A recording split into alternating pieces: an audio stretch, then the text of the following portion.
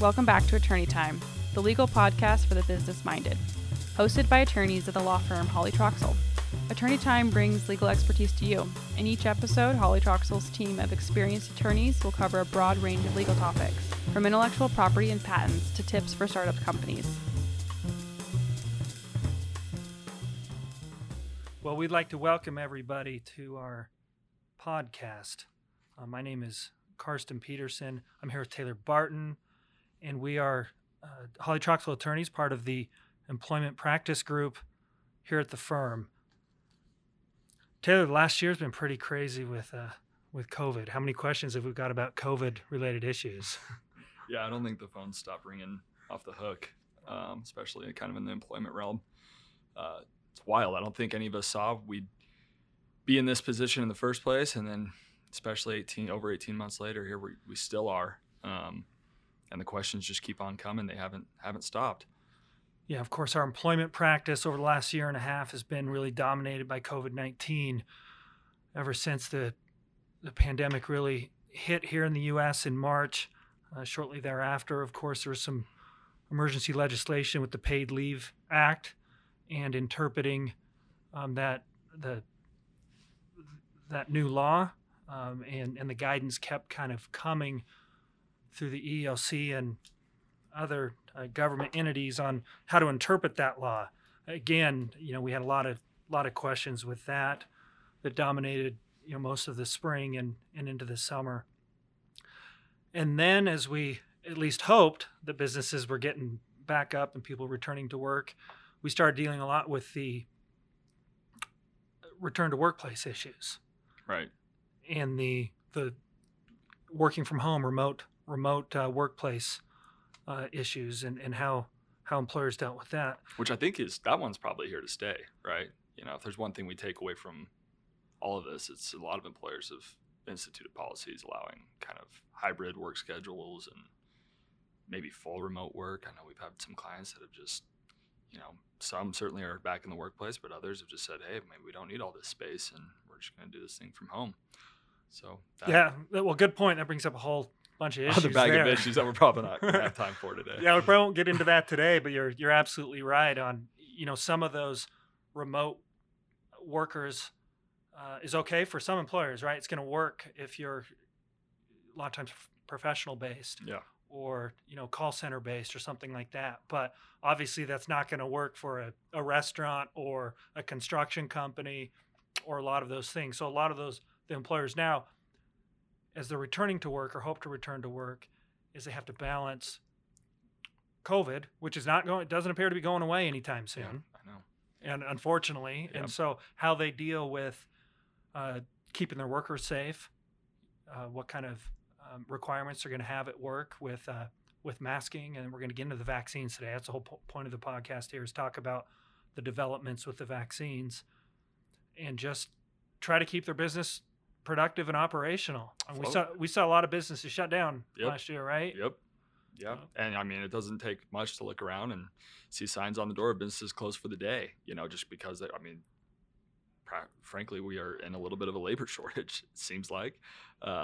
So yeah, it's a balancing of a lot of difficult things all at once. Right. And, good point with the labor shortage there is employers have to be careful on how hard of a line they want to make on some of these difficult issues, because it's difficult to find employees, right? It's really an employee-friendly market. Anywhere you go, you see help wanted. Yep. Right. Are you working anywhere else yet? Did you take up a part-time job? Yeah, no, not yet. No, Yeah. It hasn't come to that point yet. Yeah, right. So you get a side job at a restaurant. Boy, when I was a kid, if I saw a job at $15 an hour, I couldn't imagine that, right? I was lucky to make $6 an hour or so. Maybe we have a future making podcasts. Maybe that'll be our next side hustle. We'll see how many people would tune into pay that. us for that. Exactly. So, but at any rate, a lot of issues swirling around with the employers and vaccine issues. And so today we wanted to kind of talk about the vaccines, starting with the FDA approval of at least the Pfizer vaccine. It sounds like Moderna is coming fairly shortly. I would expect that. I haven't seen anything else And so we have that coming, and maybe possibly the other vaccine as well, Johnson & Johnson, maybe getting full approval. But in any event, as we have seen this full approval of at least the Pfizer vaccine, what have employers done with that? How have they used that? So we want to talk about that. And then, of course, just a couple of weeks ago, Biden administration announced its plan and what maybe has been improperly characterized as the vaccine mandate. That is a component to it, but of course we'll talk about another option. Yeah, the alternative. Right. And that alternative being testing. Mm-hmm. And so we'll talk about that, and how employers might look to implement that. But again, brand new law requirement coming down the pike, and we hope to see some guidance on that. So far, I haven't seen any guidance. Have you on how this is going to be implemented? Nope. And one of the things, and we'll talk about that, but it should be probably in the next couple of weeks is what we're seeing. By all indications, we've seen from OSHA and federal government on that, but I'll talk about that in a little bit. Yeah, sounds good. So let's first talk about this, Taylor. Let's talk about the FDA approval process. Yeah. We know that these vaccines, the 3 vaccines initially had the emergency use authorization, and now we have Pfizer with the full FDA approval. And I'm not sure the general layperson, including myself, really understood what that meant, what kind of process is to get that full approval. Can you share with us what that exactly means? Yeah.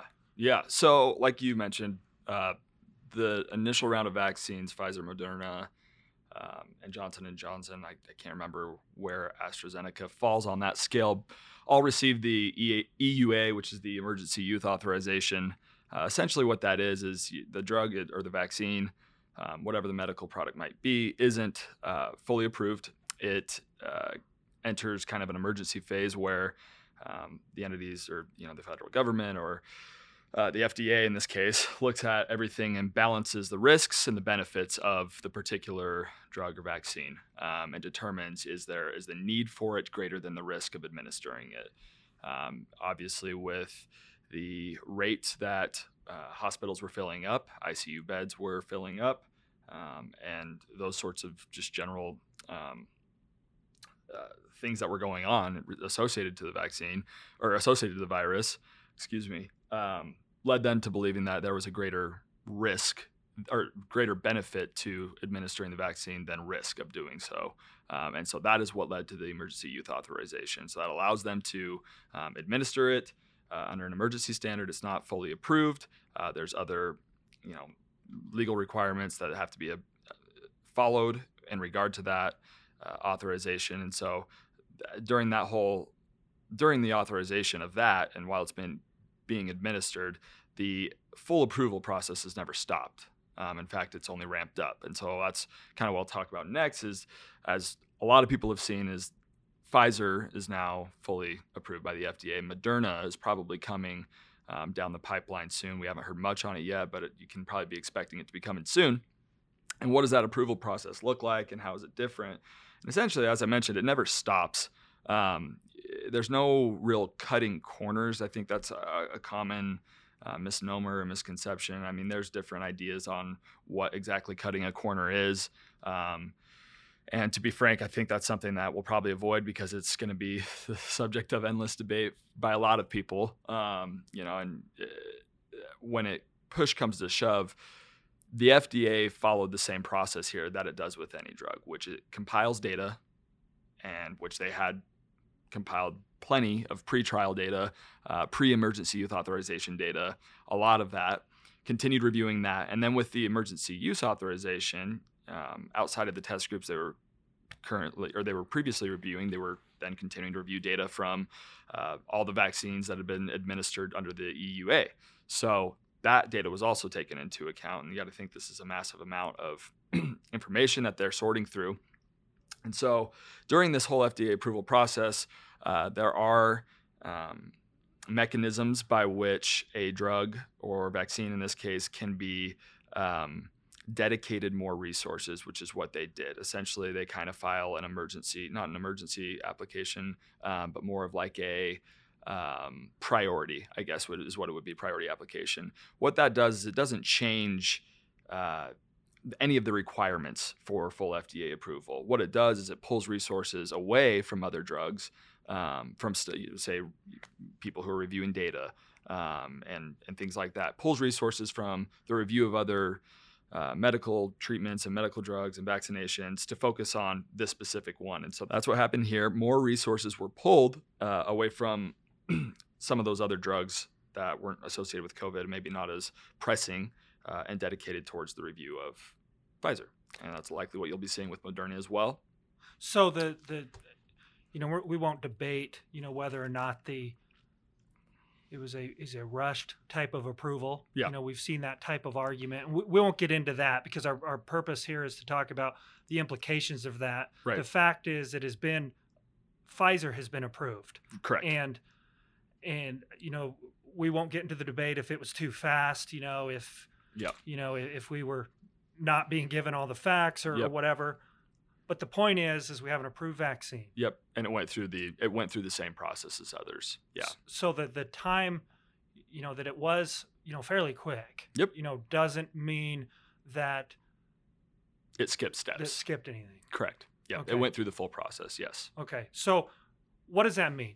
If we have a full approval for the Pfizer vaccine, what have we seen in terms of how employers have reacted to this? For example, under the emergency use authorization, we were already getting calls. Employers had questions of, okay, there's a vaccine now available. How do we implement that? What are we going to do in our workplace? Are we going to require it? Are we going to ignore it? Are we going to take a middle ground approach?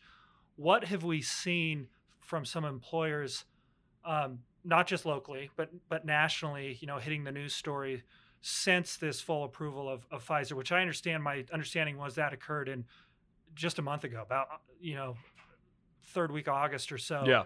We saw that full approval. So what kind of reactions have we seen from employers with that full approval? Yeah. I mean, it doesn't take much to find a headline. A quick Google search will show you just about all of them. But there's been a lot. Yeah. Employers have taken different approaches. I mean, for example, you have Delta Airlines and some of the other airlines, but Delta in particular, it decided it was going to kind of go more of the punitive route for employees who didn't want to get the vaccine after it was approved by the FDA, and implemented a policy in which they were going to increase the insurance premiums for their employer-provided insurance, and basically cause their employees to kick in on those payments for employer-provided health insurance. For the unvaccinated? For unvaccinated, correct. Yep.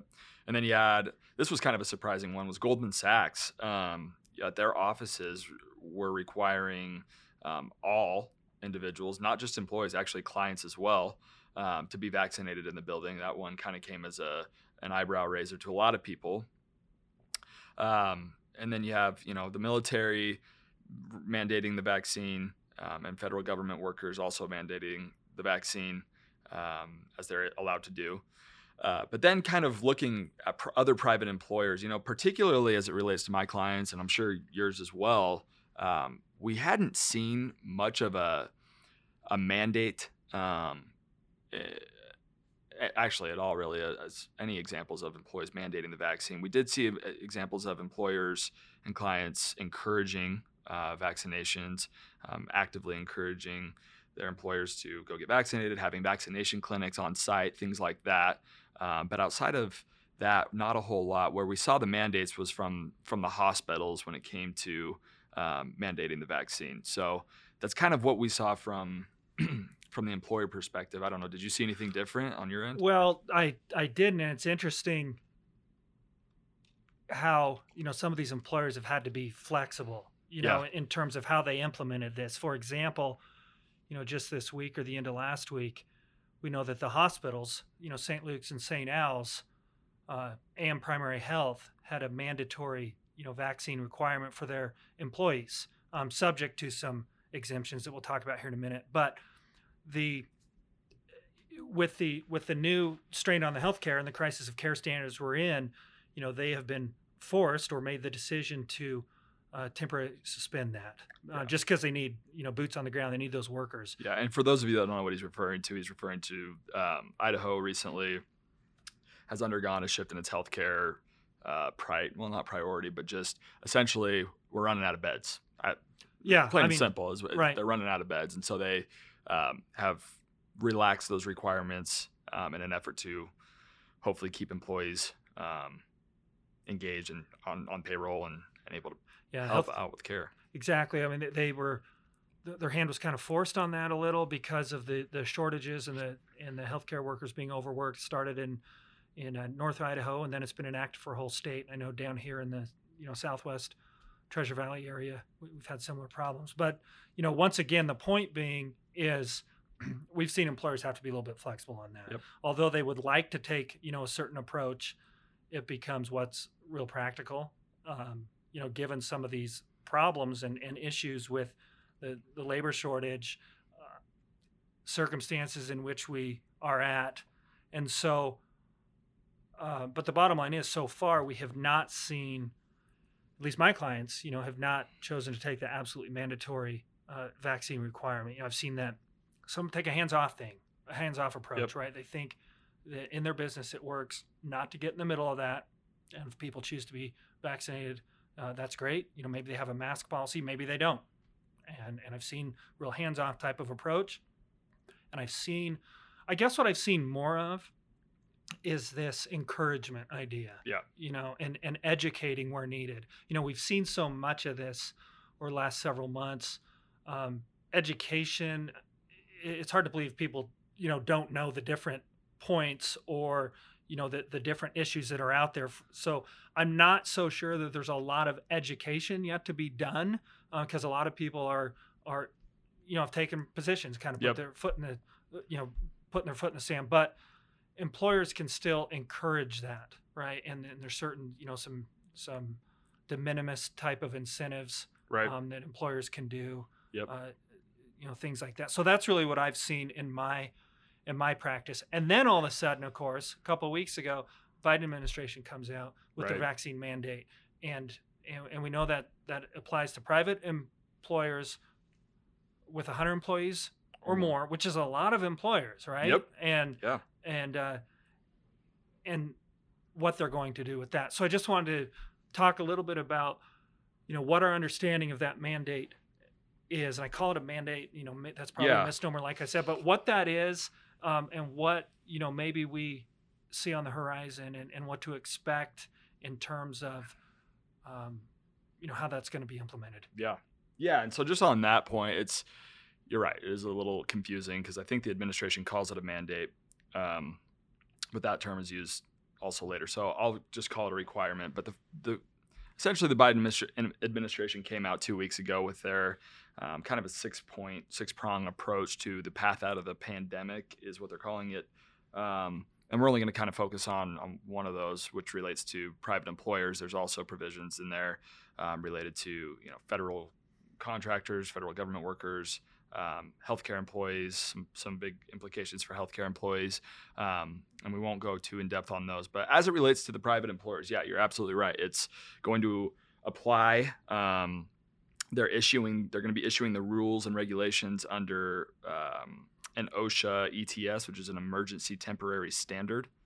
And basically what that does is it allows OSHA to implement regulations to protect workers in the workplace against things that are considered a grave threat. And so that's where the authority's coming from.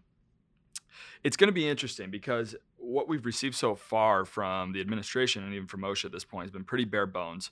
2 weeks ago, the day after the announcement was made, they held a few webinars, and discussed a little bit about it and what the timeline was looking like. And basically what we came to know was it's going to be within the next several weeks probably that we're going to be receiving these new regulations. It could be next week. It could be in the next 4 weeks. No guarantees there, but we do know it's incoming. and they're taking it seriously.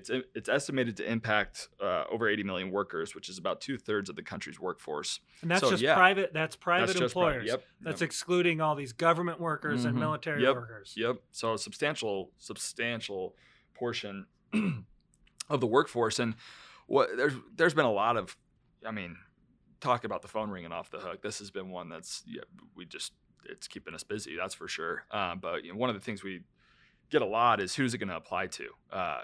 Does it apply to my business as an employer? And how do I count 100 employees? Those sorts of questions. And you can expect the OSHA guidance and the rules and regulations to kind of hopefully lay that out. All we can go off of is what we've seen in the past with similar legislation or rules and regs, such as like the Families First Coronavirus Response Act. Well, I was just going to mention on that, Taylor, that came to us the end of March of 2020. And again, employers were aware of that act. They saw it coming. They were aware it was become effective the 1st of April 2020. Not a lot of time to figure out what that all means. We're getting bombarded with calls, right? On what does this all mean? And we were doing our best to kind of predict what that all meant and how that was going to be implemented. And then little by little, what we saw over the course of several months, OSHA and Department of Labor issuing, some guidance on that, on their frequently asked questions. Yep. Some of the time we were right, on how we predicted it would go. There were some issues that kind of surprised us. Yep. But I guess the point being is there will be a learning curve on this. Right now with limited guidance, we know what this new mandate states. We know what this guidance states, but how is it going to be implemented? There's a ton of questions, and obviously employers have questions about that.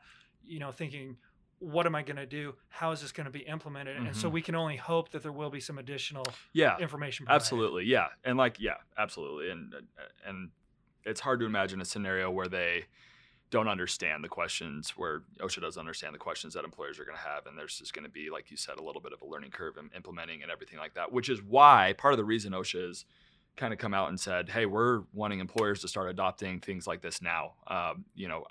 As far as what the actual requirement is, OSHA is going to be requiring that all private employers either, one, mandate vaccines of all of their employers, or do weekly... All their employees. Sorry, employees. Did I say employers? I think so. That's all right. Yeah. It's only Wednesday. Or require weekly testing for unvaccinated employees. So either way, you're going to need to know who's vaccinated out of your employees. But that's kind of the choice that employers are left with. And I know you're going to talk about that in a little bit, but it's going to be, that covers all employers who are covered by OSHA. One thing OSHA has come out and kind of suggested is that 100 employee threshold is probably going to be based on company, not on job site, so not on location.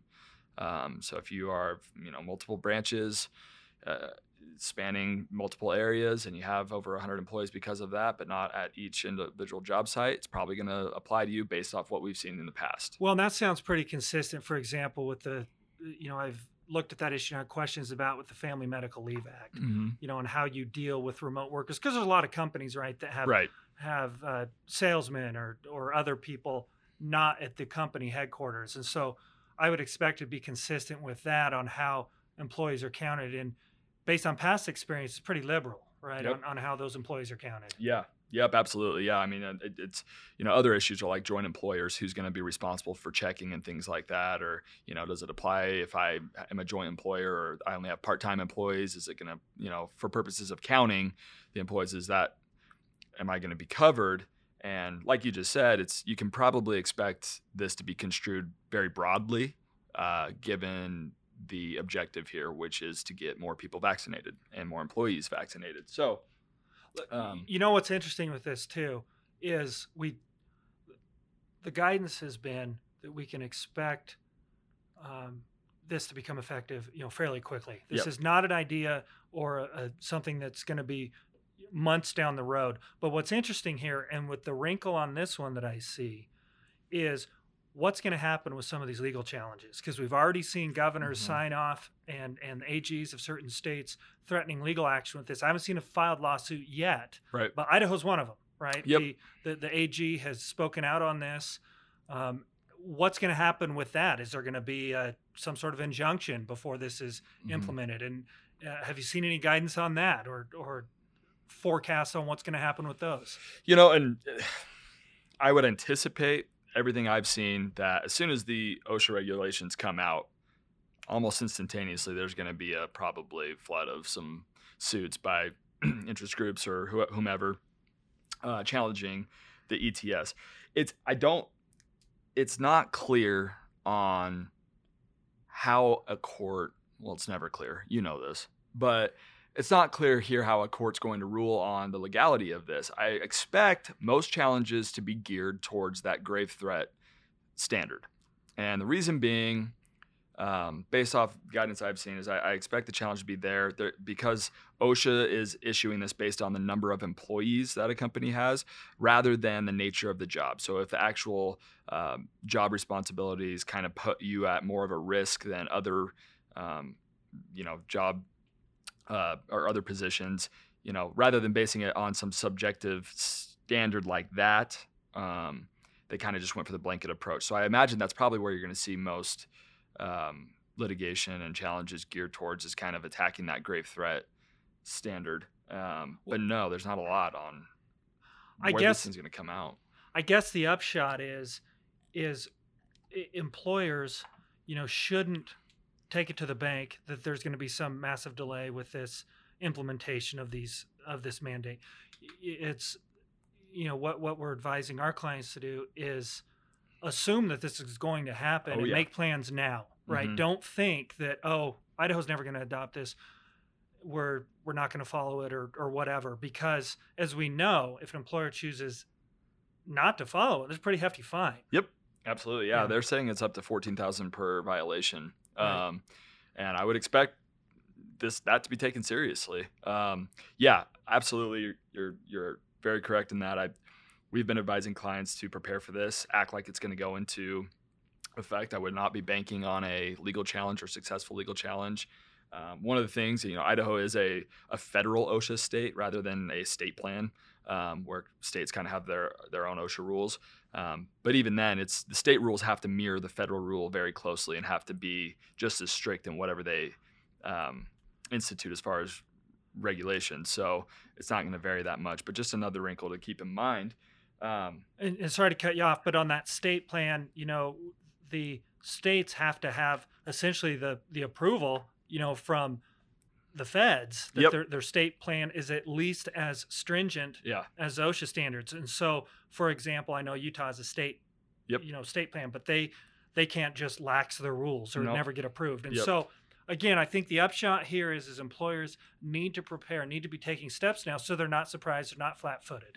Yep, absolutely. And, another thing to keep in mind is how long does this emergency temporary standard last? And so, absent the legal challenges, the ETS is good for 6 months. So from the date it is implemented, it'll be in effect for 6 months, at which point it'll have to be replaced by a permanent OSHA standard. But we'll see how that goes. So lots to think about, lots of employers to wrap their head around, lots of questions that are coming on how this is all going to shake out. But again, like you said, this is going to affect a lot of employers. There's a lot of small businesses here in Idaho and in our area. Yeah. But it's going to affect a lot of people. So take those steps now. Take this seriously. And so the employers now need to think about, what are they going to do? Right. Which path are they going to opt on following? Yeah. And there's a lot of things, right, that play into this. It's not an easy type of decision, and there's some implications. And you're talking about whether or not they're going to mandate vaccines or they're going to require testing, right? That's what you're referring to. Yeah. Right. And so there's a lot of things to think about. I mean, some of the things that come to mind, if you go the mandating the vaccine, again, we talked about the labor shortage. Are people going to walk out the door on this? Are they saying they're going to quit? Are they really going to quit? You don't know. And so you have to balance that of how serious employees, how set on this. If you go the the vaccine route. Also the morale issues, right? Even if somebody grudgingly is vaccinated and doesn't want to be, or doesn't feel that that's right, so to speak, but they stay in the workplace, is that going to affect morale? What's going to happen there?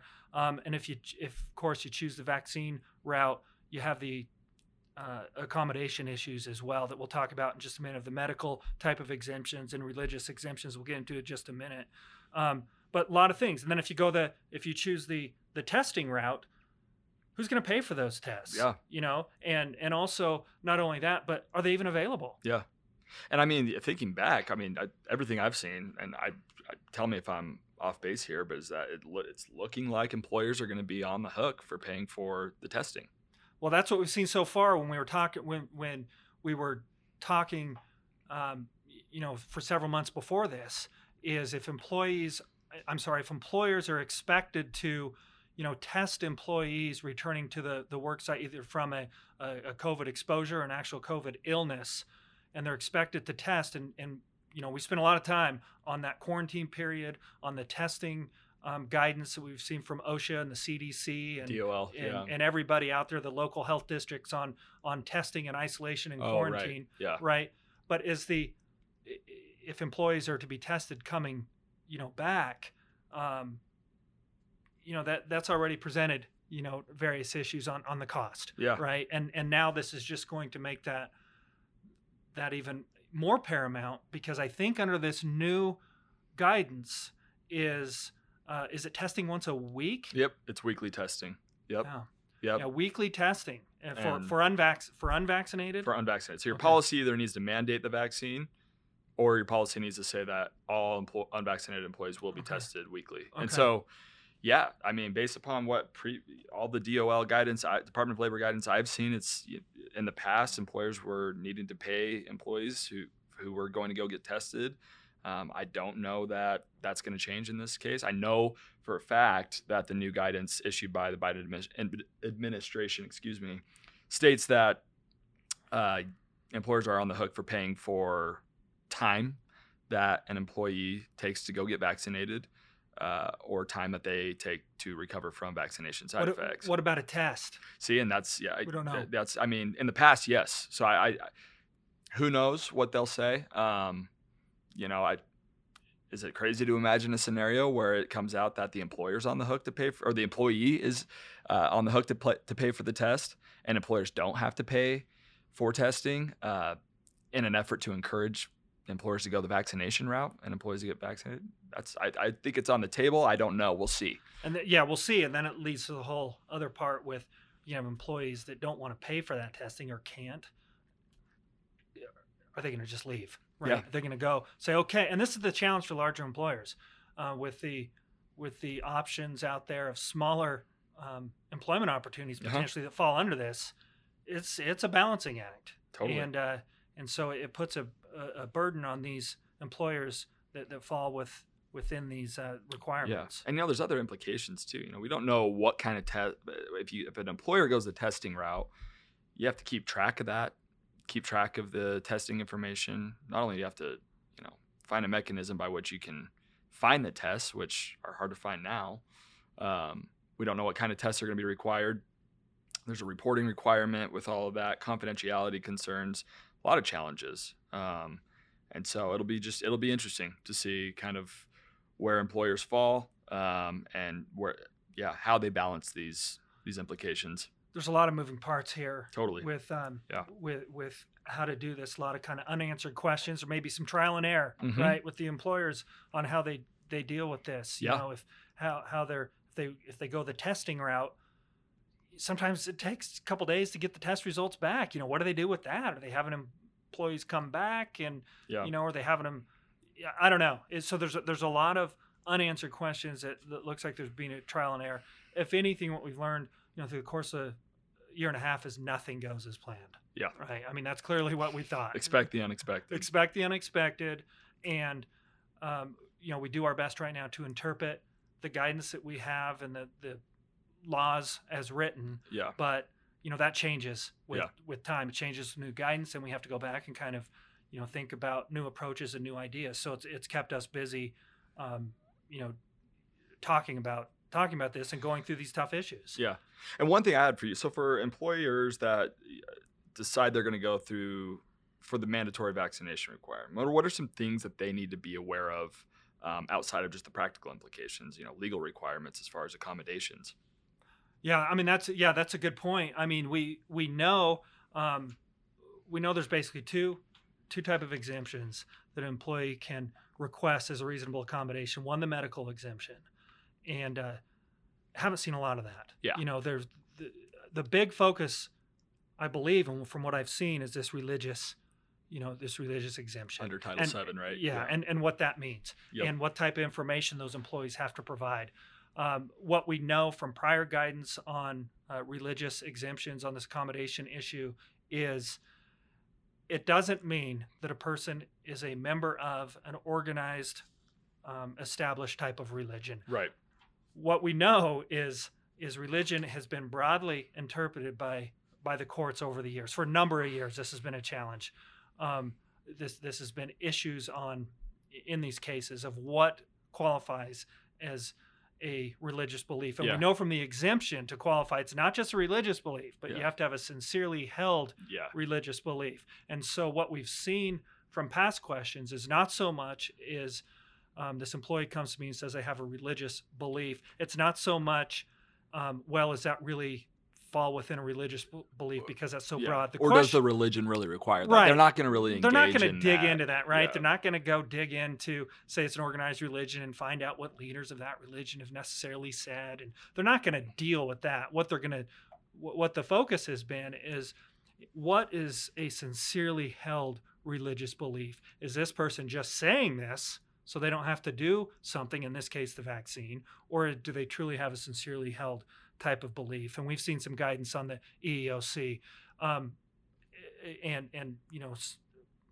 from the courts, frankly, on what is permissible as a sincerely held belief. Yeah. What type of things have we seen that qualify or not qualify, that would allow a employer to further question? Yeah. What kind of things have we seen? Yeah. So a few things. I'll give you an example of what we have currently seen, and it's a difficult position for employers to be in because a lot of employers are nervous about really asking much more, and they are trying to respect their employees' privacy and respect their actual religious belief, and so it's difficult. And a lot of employers have elected to maybe not dig as much and not really question it at all. I don't know how much that's going to change with the new regulations that come out from OSHA, but it remains to be seen. Well, and I guess the question really is, what kind of proof, can an employer ask for? Yeah. And so if an employee comes in and says, hey, I have a sincerely held religious belief that, that prevents me from getting the vaccine. And then that employee turns around, leaves the office, and then tells a coworker, if you don't want the vaccine, all you have to do is lie or tell them you have a religious belief and you don't want it. And the employer, whoever was the your HR representative or whoever it was, heard that, they may have an objective basis to doubt the sincerity of that religious belief. And I think that's the key there. I mean, the guidance we've seen, it has to be an objective type of thing. Yep. And so when that happens, you can require some evidence. You can require an affidavit or things from the church or the religious organization or whatever it may be, kind of establishing that sincerely held religious belief. And also, you can rely upon objective evidence, such as, you heard from the employee that he was, maybe he sent a text to the wrong person saying, this is all you need, and you have that text, things like that. That would kind of back up your claim that, okay, this isn't really sincere.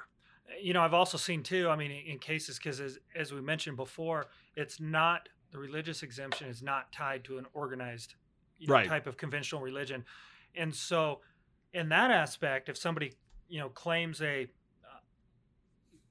religious belief based on some organized type of religion, it would be appropriate, if an employer had an objective belief, to then say, well, can you get me a statement from your clergy member, pastor, whoever, about about that, some things that come in mind and are permissible to ask about, document, some sort of document, like you said, an affidavit. Doesn't necessarily have to be an affidavit. It could be a statement. Sworn statement, Right, about describing the belief, when the person embraced the belief, how they adhered to that belief.